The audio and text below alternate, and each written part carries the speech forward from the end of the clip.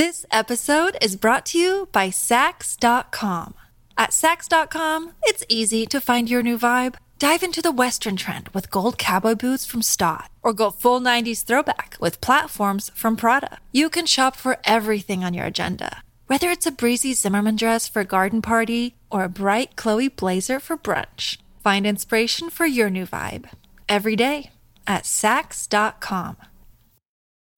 When you need mealtime inspiration, it's worth shopping Kroger, where you'll find over 30,000 mouth-watering choices that excite your inner foodie. And no matter what tasty choice you make, you'll enjoy our everyday low prices, plus extra ways to save, like digital coupons worth over $600 each week. You can also save up to $1 off per gallon at the pump with fuel points. More savings and more inspiring flavors make shopping Kroger worth it every time. Kroger, fresh for everyone. Fuel restrictions apply. This episode is brought to you by Shopify. Whether you're selling a little or a lot, Shopify helps you do your thing, however you cha-ching. From the launch your online shop stage, all the way to the we just hit 1 million orders stage. No matter what stage you're in, Shopify's there to help you grow. Sign up for a $1 per month trial period at shopify.com/special offer, all lowercase. That's shopify.com/special offer. Welcome to the New Books Network. Hello, and welcome to another episode of New Books in Chinese Studies. My name is Julia Kablinska, and I am your host, joined today by Yingchen Peng to talk about her book, Artful Subversion, Empress Dowager Cixi's Image Making.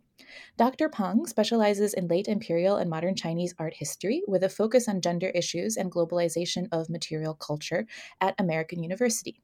Before joining the American University, she worked at the National Palace Museum and the Academia Sinica, both in Taiwan, and the Metropolitan Museum of Art as a predoctoral research fellow.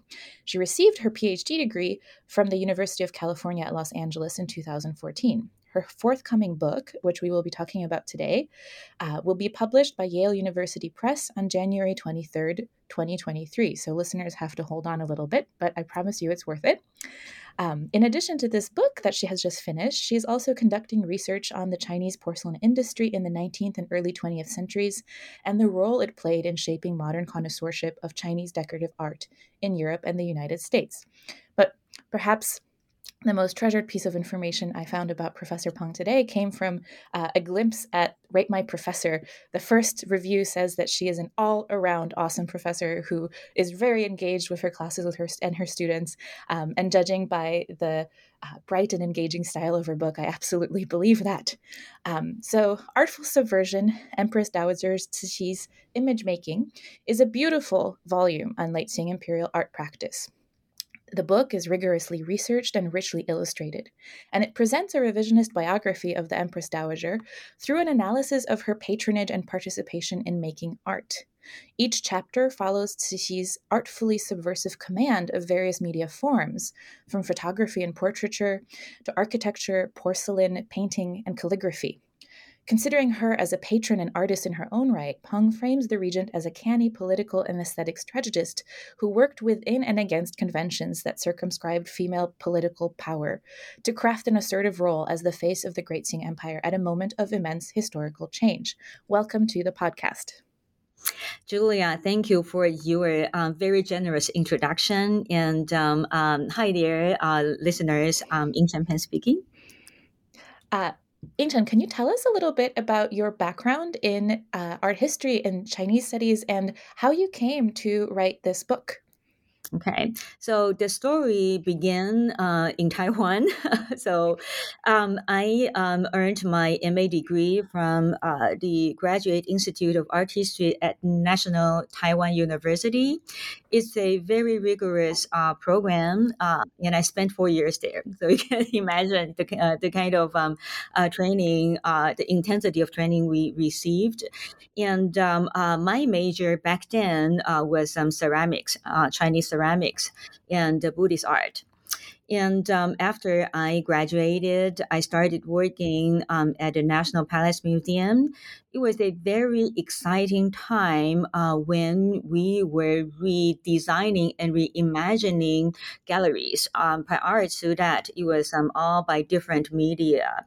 And then we came up with a new framework that was actually by time period and different art media mixed together. It, of course, created a lot of challenges from a curatorial perspective because, different materials require different kind of conservation. And but it was starting from joining that project, I realized that I was very much fascinated by the late Qing court art. It was very insignificant compared to all other galleries like Song dynasties, Yuan dynasties, and Ming dynasties. But somehow the star pieces for the National Palace Museum are mostly in that tiny gallery. So I started to wonder, okay, so why do we have this divide between scholarly understanding of Chinese art history and popular interest? Since late Qing court art 20 years ago was still a very minor field that not a lot of people in our field were interested in. And then I digged a little bit further and realized that during this time period, the most important art patron was actually a woman, Empress Dowager Cixi. So I started to grow very interested in what she had done, and surprisingly realized that not much scholarship was there for me to study. And one day when I came across a former professor, I told him, I wanted to study Empress Dowager Cixi. And I still vividly remember that conversation because his response was really lukewarm. He was like, wait, what's so special about her? And I'm always an outlier in my field. So it's exactly because of this kind of response that I started my journey. I really wanted to know, why we have a very important patron that nobody wants to study. What's the reason behind it? And then I entered the PhD program at UCLA, studying with Hui Shuli, who is a pioneer in gender studies in Chinese art history. Her specialty is in the Song dynasty, but in terms of methodology, we had a lot of shared common interest. So you can say that artful subversion is a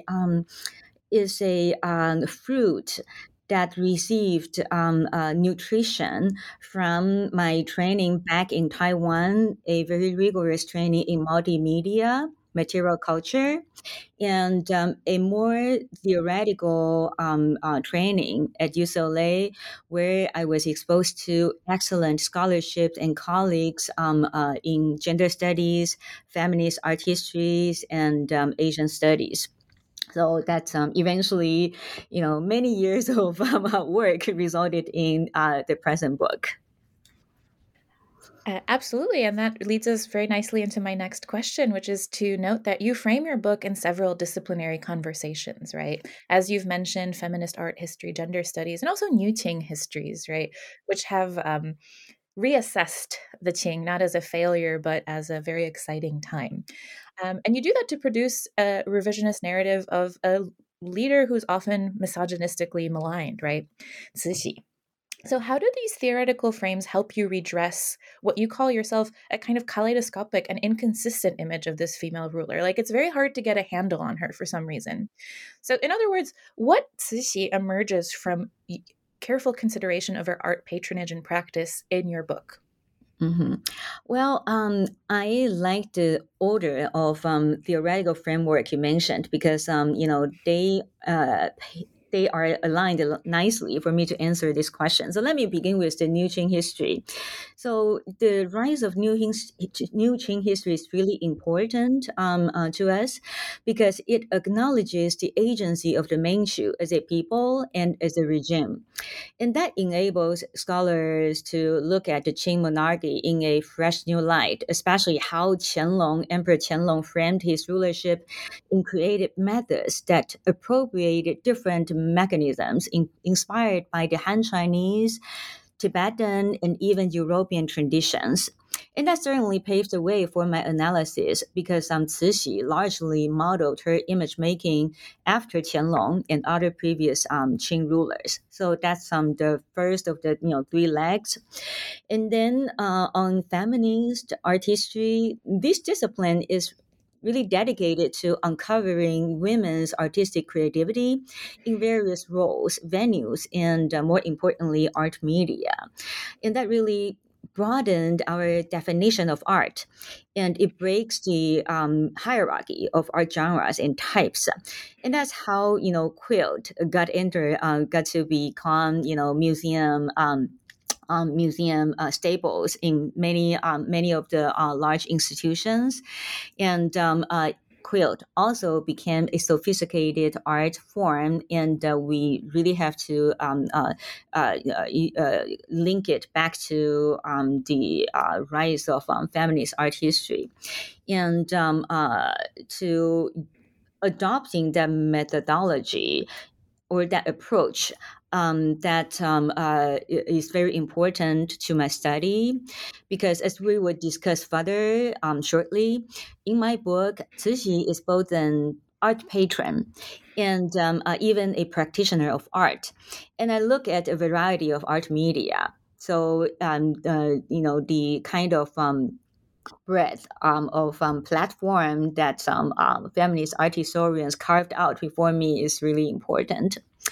And lastly, on gender studies, personally to me, gender studies is more like a rebellious child of feminist theory, because it stems from the same social and intellectual concern about the oppressed and the underrepresented. But it also questions the binary of sexuality, and it informs us that gender is socially constructed. As a result, femininity and masculinity are no longer tied to the sexual binaries of female versus male, right? And that helps us to look at Cixi, a woman leading an all-male court. Right, so of course she didn't change her sexuality. She couldn't, right? But she could adopt many different elements to strengthen her authority by making herself look a little bit, quote unquote, masculine. And by this strategy, she successfully overcame the sexual difference and disadvantage of her. And this certainly explains why she could stay in power for for decades.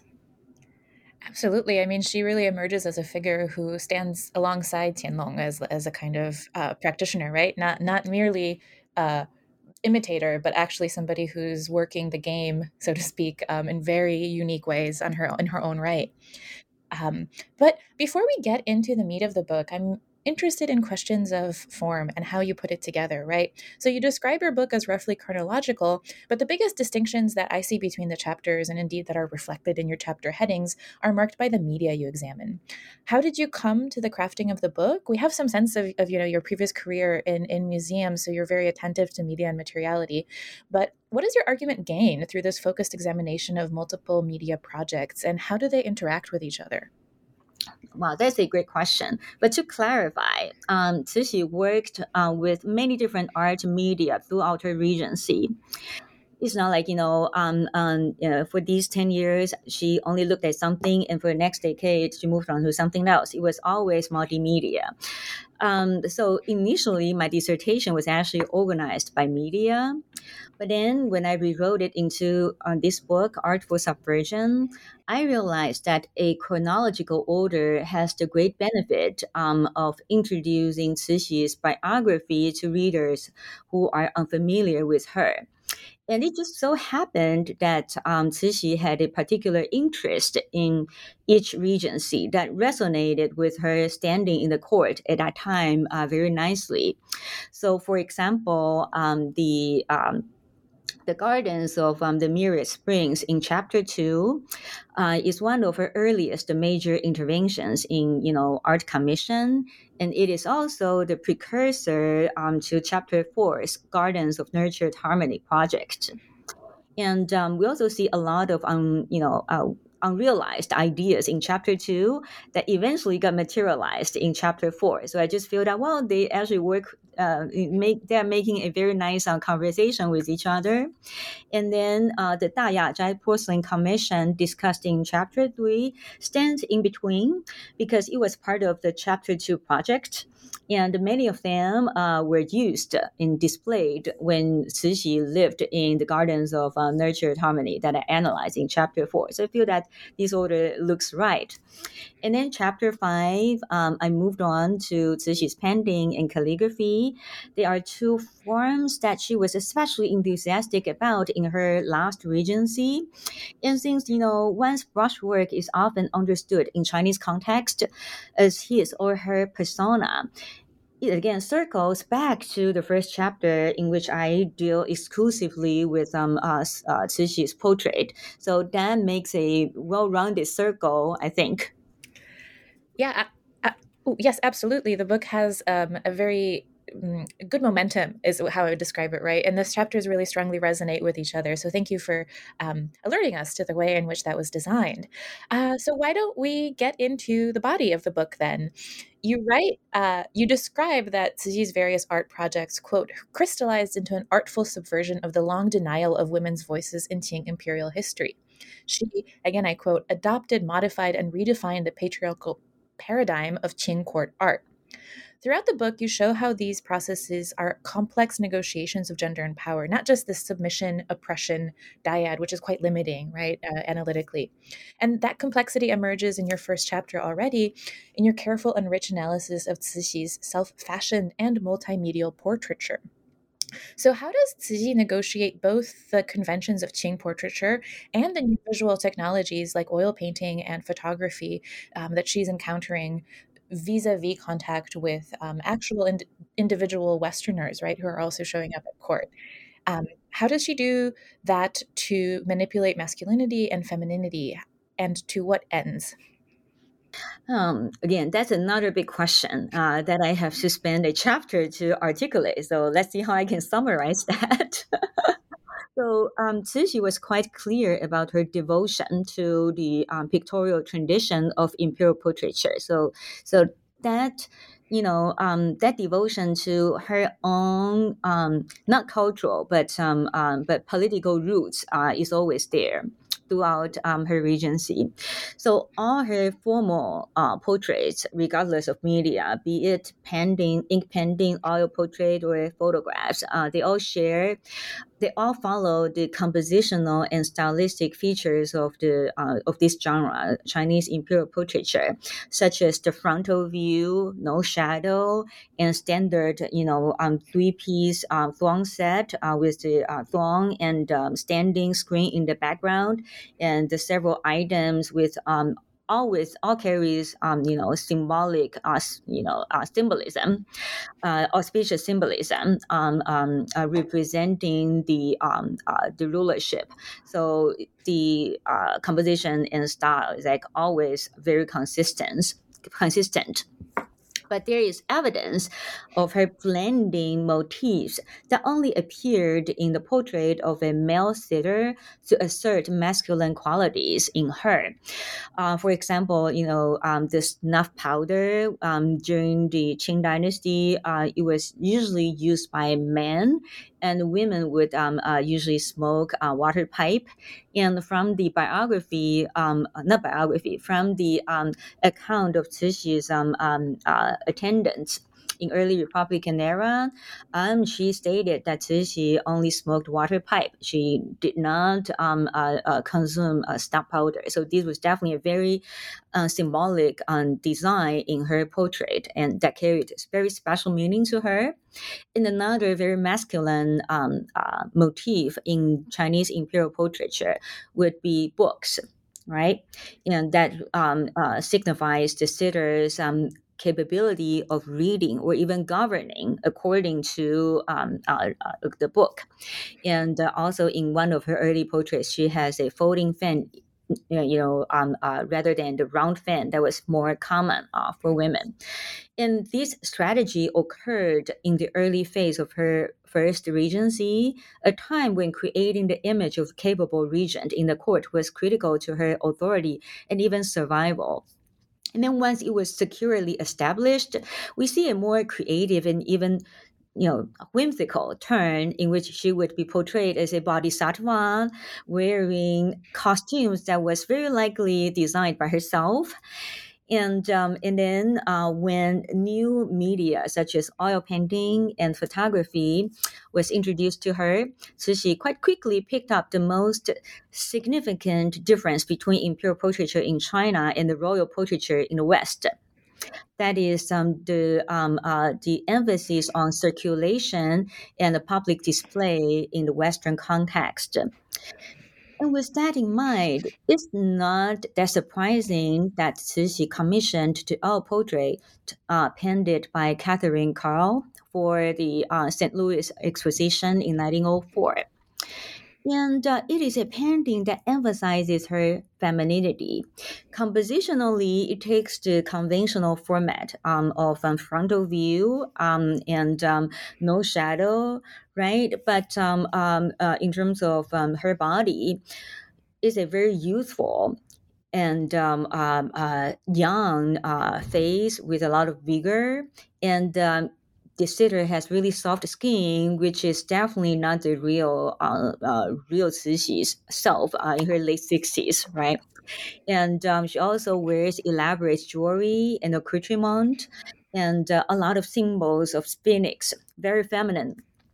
In late imperial China, in the background, you don't see any symbol that a Western viewer would easily, pick up as masculine. That is dragon. It's like no dragon on that painting. They're on the frame, but for the painting per se, it's a very feminine painting, and I think she did it purposefully because it was a very important timing, like the post-Boxer rebellion era. She was demonized around that time because of the Boxers' rebellion, right? So she was really eager to recreate a public image in the West. It was always for the West, so that she understood that this painting was going to be displayed to a foreign public. So it actually provides a perfect platform to create an image, a desired and desirable image as a female regent, not even ruler, because we don't see the symbol of dragon or any hint that was telling the viewer she was she was going to be an emperor. Okay, and but in terms of photography, of course, it played a very important role in the last phase of her regency and life. But the outcome of this quote-unquote publicity campaign was in many ways out of her control. We doubt very much that Cixi was aware of how photographs were reproduced, because her photographer, Yu Xinling, and his family actually took many negatives of Cixi's photo portraits with them when they left Beijing. And later on, they were reprinted, where the prints were sold to different studios and became available to many, both in China and abroad. And now the majority of this group of negatives are actually in the collection of the archive of the Freer Gallery in Washington, D.C. So the circulation of these prints became a big headache for Cixi and the Qing court, because from my analysis of the composition and the style, I'm quite sure that they were not meant for public display. The majority of them were actually Cixi's experiment. She was trying to find out the right way to sit before a camera. So you see a lot of daily objects like, facial tissue or even that kind of small containers between for hygiene purpose, just right next to her. And of course, they don't appear in any of her formal portraits. So we know that, okay, these are not for public. They were her own experiment, and of course, if she could, she would not have let him reprinted for public purpose. And among these photographs, we also see a small group of very provocative photographs, but now they're probably the most well-known photographs of Cixi, like looking into the mirror very narcissistically, or with her legs crossed and showing a very provocative gaze, all celebrating the feminine self of her that she could not reveal in the corridor in public. So that's a quite interesting dimension in looking at Cixi's portraits. How she followed tradition, how she tried to manipulate the new media's qualities, and her, I would say, a small misstep in terms of photography that resulted in a very unexpected outcome. So, speaking of unexpected outcomes, I have a question about how we methodologically handle things that don't go as planned, right? Because in the next chapter, we encounter her through yet another medium, her investment in architecture, right? Which is a realm likewise that is controlled by men with some exceptions. But it's a failure, right? You've already mentioned this. This comes early in her career as a regent. So how do we read and analyze an unfulfilled project? In this case, the Garden of Myrate Springs. How do you do that in your book? And we have some sense already of how you're doing it because you did mention this resonance with another chapter, but could you elaborate on that? Okay, so when you talk about a so-called failure, then we immediately realize that the outcome is not the most important. The most important part is the process and intention. And that's exactly what I do in chapter 2. So we're very fortunate that even though this project was abandoned because of the scandals and the corruption in the court, the blueprints, architectural models, and journals of the architect team, together with the Qing Court archives, are well preserved. And these large groups of archival materials really enabled me to recontextualize the project. And, it goes into day-to-day detail, especially the journal. It would mention that, okay, on this day, we're going to the court, and the Empress Dowager will receive us, will bring these architectural model. And then the next day, you will see the document, how they documented the meeting. The Empress Dowager said, I don't want this window, or, I want a different motif on this side of the wall. So it goes into this degree of detail. And we can also match the textual evidence with the architectural models. That really shows you, because in my book, I also showed two sets of architectural models. One is furnished and the other is unfurnished. And on each wall, as we know, Chinese architecture has very flexible interior divisions. We use the so-called partition. They are removable walls or screens. You say that. So on those architectural models, it's really interesting to see things like flashcards. You can actually change different flashcards to see the visual effects of different designs. So that's very visual training. And in the process of recontextualizing this project, I see Cixi's learning trajectory towards a sophisticated interior designer, because prior to this project, what Cixi and the Qing imperial family faced was a half-abandoned Forbidden City when they moved back to Beijing from Rehe. in the aftermath of the Second Opium War, right? They left for a good couple of months, and the court, the Forbidden City was left unattended. So starting from the first day of her regency, she was working very hard on maintaining the space within the imperial precinct. And of course, after almost like 10 years of doing that as a daily routine, advising the eunuchs or consulting the architects, she was very much prepared for this project. And that really prepared.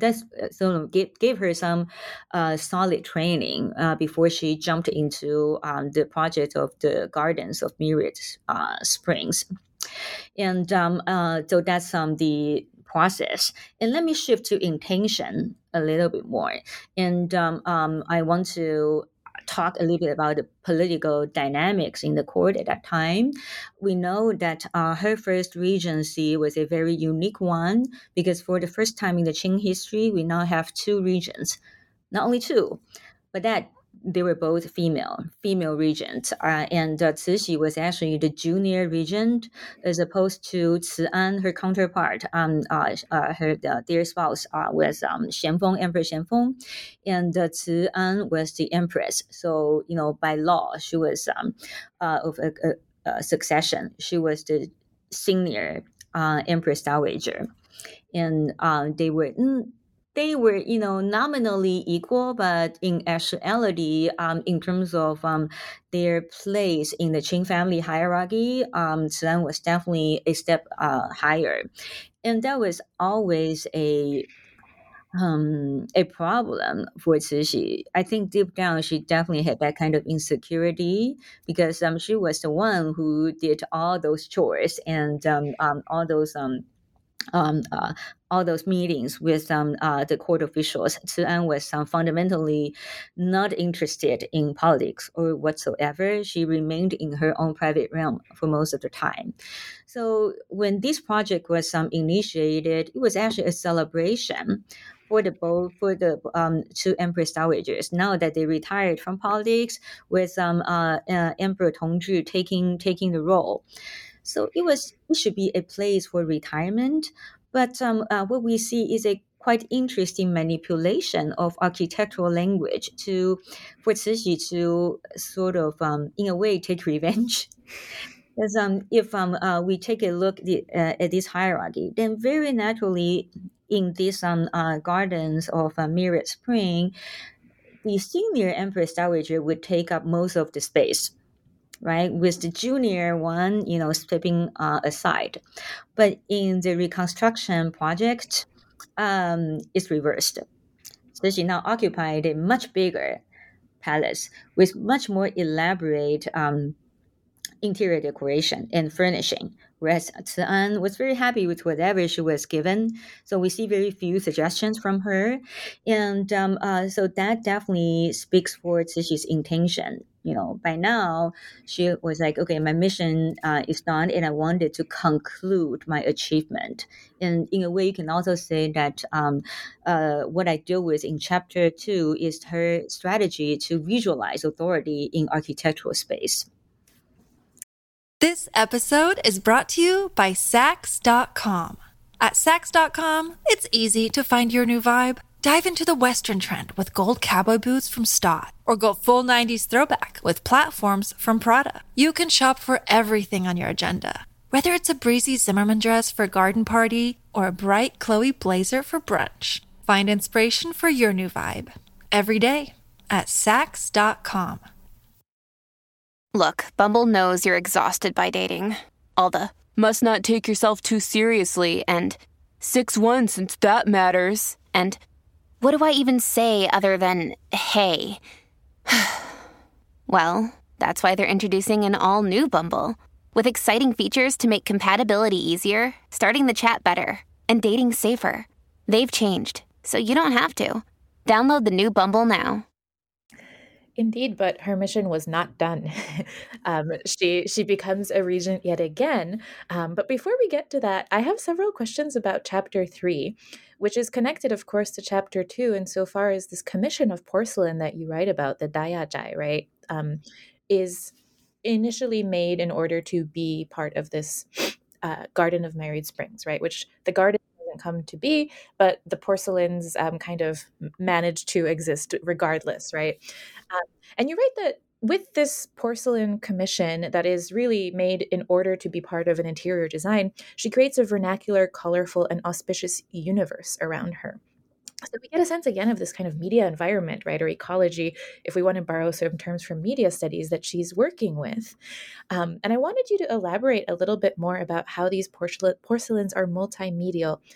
In particular, right, because they're also surprisingly associated not with the painting workshops, but with the embroidery workshops. And of course, embroidery is a very gendered space. So can you tell us more about that? How these are, to use this cheap pun, interwoven in various media. Interwoven is such a popular word nowadays, but it's also very adequate in terms of talking about the Dayazhai project.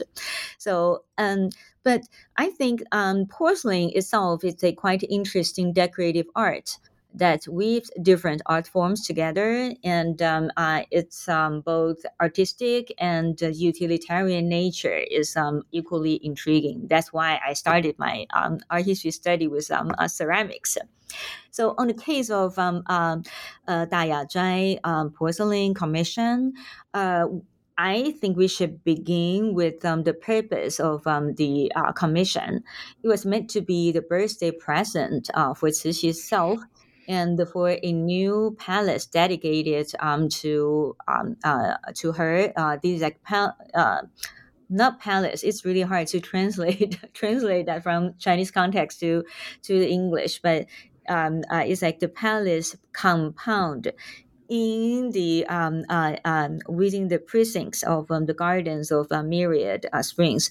So let me clarify: this commission was only for Cixi. It was not something that Cian got to share. So it was very, very personal and dear to her.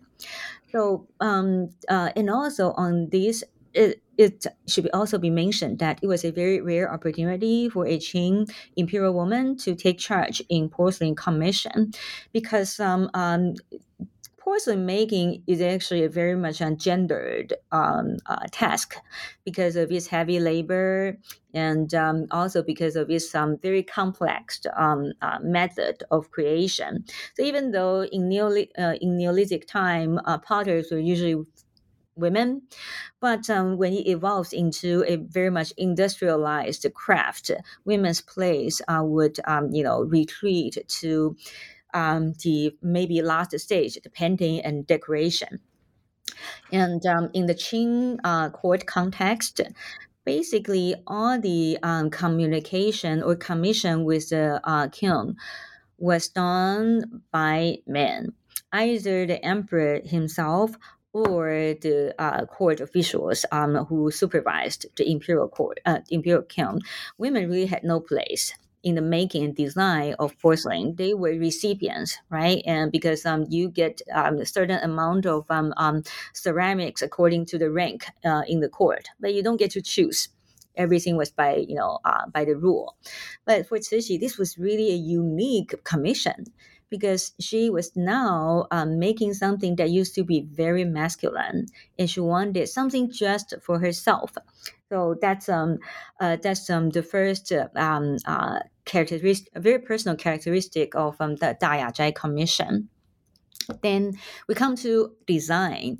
Many of the motifs popular on Cixi's clothes, such as wisteria, hydrangea, they were already in the pattern book of the Qing court, but they were definitely insignificant. Somehow they became very popular in late Qing court, and I think Cixi was a very important promoter of these two very elaborate and large blossoms. And these two flowers are also present on the Dayazhai porcelains, and a good number of them were being designed and produced. And not only the motif, but the way how they are painted, they also show a lot of similarity with what we see on her robes, as I showed in my book. And so this is another layer of this kind of multimedia nature of these porcelains. They actually shared the pattern book with other media, like, painting or embroidery. And the third layer of this kind of multimedia nature goes to architecture.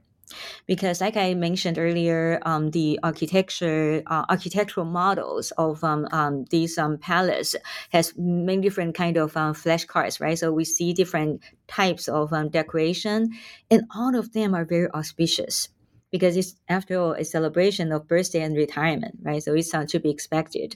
But then what is so interesting about the Daya Zhai porcelain is that all the motifs that we see on this set of porcelain are also very auspicious. So when you put them in the space filled with all kinds of decoration meant for auspicious symbolism, it really creates like what you called it, a auspicious universe that you wanted to live in.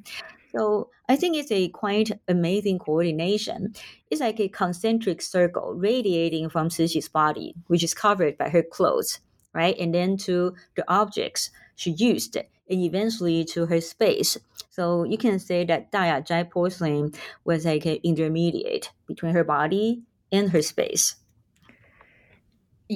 Well, yes, absolutely. That comes across in your book. And, as you're talking, I hope that listeners are getting a sense of how deeply researched this is, and how you're really able to do justice to what you're describing now, right? This universe, right? And the concentric circles of it. It's a universe that we come to inhabit, right, when we read the book as well. So I really, that's one of the most enjoyable parts of the book. But so if we return then to away from the body and away from the porcelain, back to architectural form, right? If the first foray was a failure, then we do have a success, right? Insofar as the Garden of Nurtured Harmony, another one of these compounds within the palace, allows her to reconfigure patriarchal space. And this significantly defines her second regency. So what does that mean? How is architectural language deployed to reconfigure gender and power in this later regency? Well, if in chapter 2, I looked exclusively, no, not exclusively, largely at interior, then in chapter, I actually focused on the exterior and the layout of the entire garden.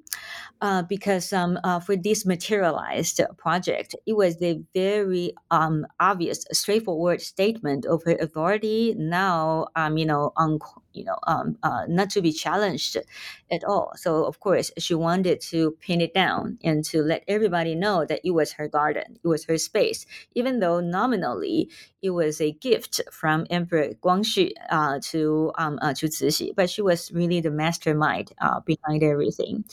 So I think there's a phrase, space is power. And I think that's totally true in this case. First of all, it's important for our listeners to bear in mind that the construction of Chinese architecture in the imperial precinct strictly followed the hierarchy in architecture.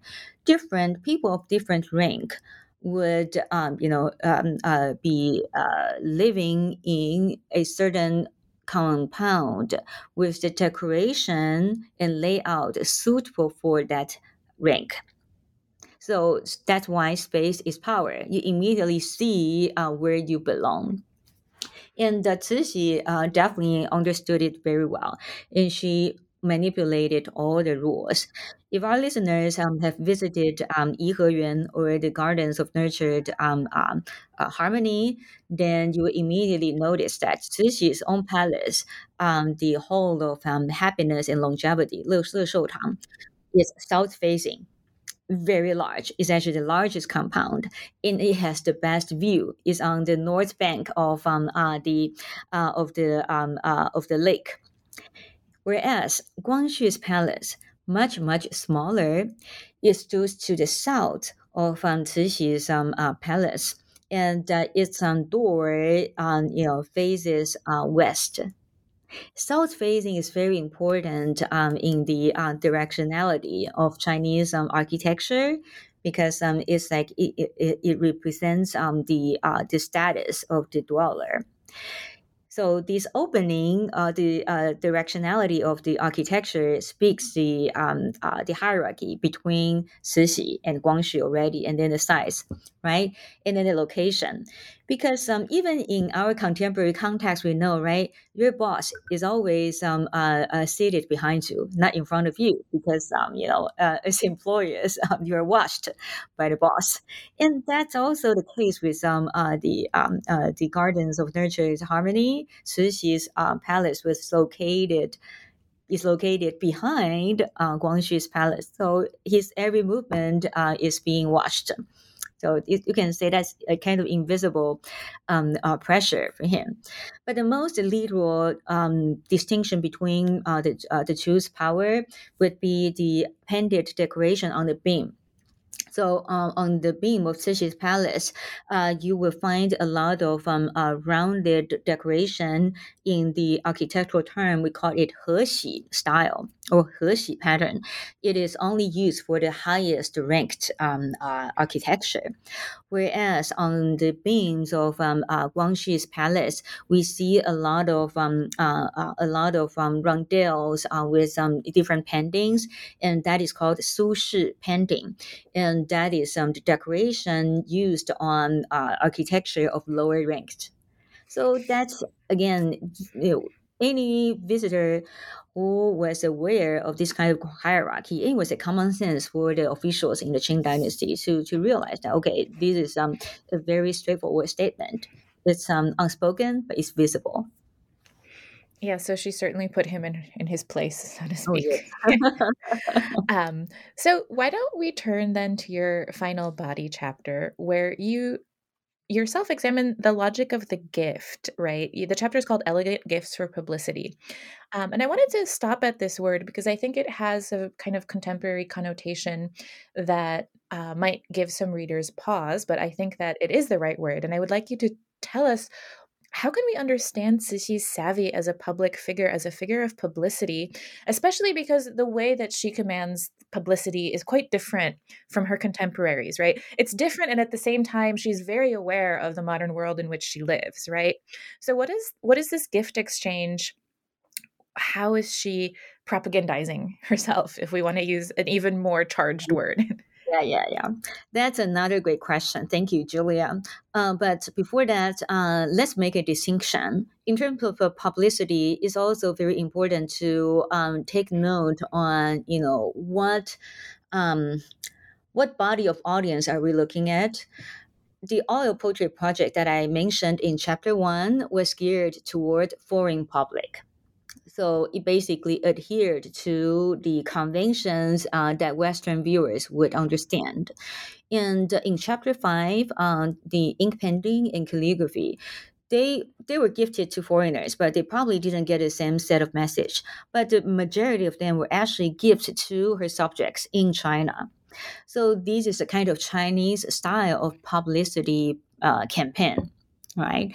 And I know a lot of people would have a lot of question marks or scratch their heads when they see publicity, but they are not seeing any portraits. Right. And I think it requires a little bit more explanation because, of course, to create one's image and to effectively make your image known, a portrait is most appropriate. In the Western tradition, you have portraits of the ruler in various kinds, as early as the coins in ancient time to the printed portraits or photographs of the contemporary royalty or political leaders. But in Chinese tradition, portraits actually refer to different kinds of image. Of course, you have portraits with human form, right? Anthropomorphic. But most of these portraits were for ritual purpose, like, the ancestral portrait, and for limited, very intimate circle, like, friends of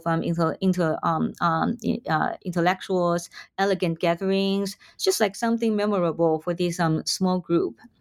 So that was a very different dynamic in terms of making a political figure's image known to the public. I think the Chinese tradition really looked at a very different art media, which was painting and calligraphy. And together they share one thing in common, that is the brushwork. Brushwork is something that you have to use with your write down or draw with your own hand. So the way how you draw actually speaks for your persona. And that's why painting and calligraphy played a very important role in the Chinese style of publicity work. If you're gifting a piece of calligraphy with very tiny characters, very neatly written, then people would assume your persona is kind of rigorous, careful. If you gift someone a piece of calligraphy with really broad and free lines and even like drawings, very abstract forms, then that person, of course, would perceive the writer to be someone who embraces personal freedom and who's got a lot of creativity in mind. So this is kind of image making context in China. And that's why for Cixi, it's absolutely appropriate, especially she was a woman. Right. For men, of course, if you want to greet friends, to make new friends in public was no problem at all. But for an imperial woman in the court, a ruler, how do you make your persona known? Since a lot of people can't really see you, then that was her choice. That was her go-to method. And also, a lot of people would think, oh, but painting and calligraphy, they are one of a kind. But it was actually not that simple because a lot of her paintings were actually mass-produced by her ghostwriters or painters.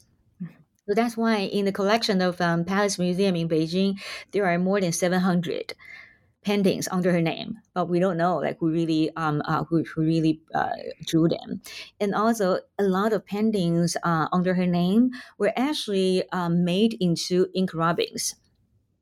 And if it's ink rubbing, then you can reproduce them many different times. So that's on painting. And on calligraphy, we also need to combine that practice with previous convention, because in the Qing dynasty, starting from the time of Emperor Kangxi, giving out the emperor's calligraphy was considered a privilege. He did it a lot at New Year, and the recipients would feel that, wow, this is the imperial brushwork, just like the presence of the emperor, and we all have to bow in a kowtow before it. So that's what Cixi inherited, and she definitely made use for her own purpose. Yeah, you've answered my second question about this chapter, which was going to ask really about this difference between painting and calligraphy and her relative maybe not familiarity, but like her sense of assurance. It seems like she was a very commanding calligrapher and a more hesitant painter, but really fascinating processes. And we know, of course, that even in death, she aesthetically designed herself as the ruler that she wanted to be. But instead of talking about her mausoleum, I wanted to ask you about a different aspect of your conclusion. You talk about the legacy of her as an art patron, and following that legacy, or using, your approach to see how we might reevaluate other figures in Chinese history, female figures. And of course, immediately for readers, it might come to mind like, oh, well, Madame Mao, right? Of course, she was like, she was the new Empress Dowager, right? But you don't go that route. You go in a different direction, which is the wife of Chiang Kai-shek, right, Song Meiling. And it's a really interesting turn to end the book with. I think it really underscores how complex this history of division is, and how Cold War Chineseness and senses of tradition or heritage are complicated by, for example, even like the competing national palaces, right? So could you tell us a little bit more about, like, for example, if you were going to write a sequel and if it was going to be about Song Meiling, for example, how would this methodology develop? Like what can we do, or what can others who are working in this field do with your approach when we're talking about more squarely 20th century figures?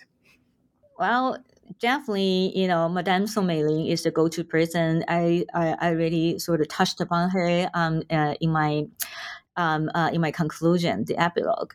right? And the reason why Madame Mao never flied into my mind was because, as many of our listeners are aware, in communist China, that kind of gender division was actually discouraged. It was always promoted that women holding up the half of the sky, and therefore that kind of that distinction between femininity and masculinity was actually less obvious.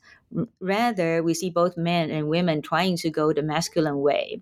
So that's the first reason why we don't really see any of the that kind of continuation. But of course, Madame Mao Jiang Qing was a different example because she had her own her own take on that. But since her field really is performance art, after all, she started her career as a film star, right?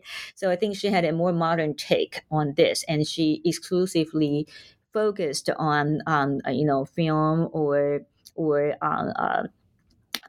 ballet or other model opera sort of performance art. So that's a little bit further away from my approach. And also very modern, as you said. Whereas the one who really picked up this tradition, the baton, if you will, is Madame Song Meiling. And I think you're also right about this unspoken desire to visualize Chineseness, and on her part, actually, as the readers of the book will find out, she started in a way copying what she had done, right before, way before the Republican government moved to Taiwan. So it started on very early, and when people still had a fresh memory, especially in 1920s with the looting of Cixi's tomb. Everyone suddenly started to realize, what's the architecture where she forever rested looks like, and what are the decoration, and we see a very interesting resonance in Song Meiling's new residence in Nanjing that I analyzed in epilogue. We started to see a lot of parallels, and even after they moved to Taiwan, we see this kind of personal campaign in creating paintings as diplomatic gifts and promoting Chinese culture and tradition by making her paintings into stamps. So yeah, there are a lot more to be said about this kind of very feminine aspects of asserting power and authority in the realm of politics. But famously, Song Meiling is buried in New York. If she could have been interred in Beijing, I think she would have been happier, right? It's only Chiang Kai-shek, I think, who's in Sihu. Yeah, right. So thank you for that answer. But now maybe I'll ask you about your real next project. So what are you working on? What new book can we look forward to in the coming years? Yeah, well, I think I'm moving toward two directions. One goes very contemporary, and the other stays in the 19th century. But I shifted from I like to joke myself as a character in Journey to the West, because from Taiwan to the States, and now from the Pacific Ocean to the Atlantic Ocean. I have two book projects that I'm working on. The first one is tentatively titled "Gendered Collecting of Asian Art in the Gilded Age." So I'm looking at women in Boston, New York, and Baltimore, and in the Gilded Age, and how they collected Asian art, and how they sort of distinguished their practice from their counterparts in Europe. So again, I'm still very much interested in gender and the material culture. So that's the 19th century part. And as for the other one, which is very contemporary, is tentatively titled Gendered Blue, the history of jeans in East Asia. So I analyze how jeans or denim as a fabric and and costume was introduced to China, Japan, Korea, Taiwan, and Hong Kong, these East Asian region, together with American intervention in terms of the political power, the rise of its influence in East Asia, and how it sort of was eventually integrated into local convention, and how it visualizes the clash of value between modernity and the Asian tradition, toward women's morality. So that's the other project that I'm working on at the moment. Wow, it sounds like you'll have some very fun traveling to see some of those great houses in the Northeast that are full of chinoiserie, right? Right. That was born in the middle of COVID. I realized that, well, international travel is just so impossible. So why don't I look local? So that's how it started. And with Standard Blue, I'm just very glad that now, hopefully, with a lot of travel bans are gradually removing, I'll be able to travel to Asia and conduct more field works there. Well, I wish you all the best for both projects. I'm looking forward very much to reading both of those books. And thank you so much for your time today. I encourage listeners to pick up a copy of your book because it's really going to be a lovely addition to their bookshelves on January 23rd. Thank you so much, Julia. It's always a pleasure speaking with you. Thank you.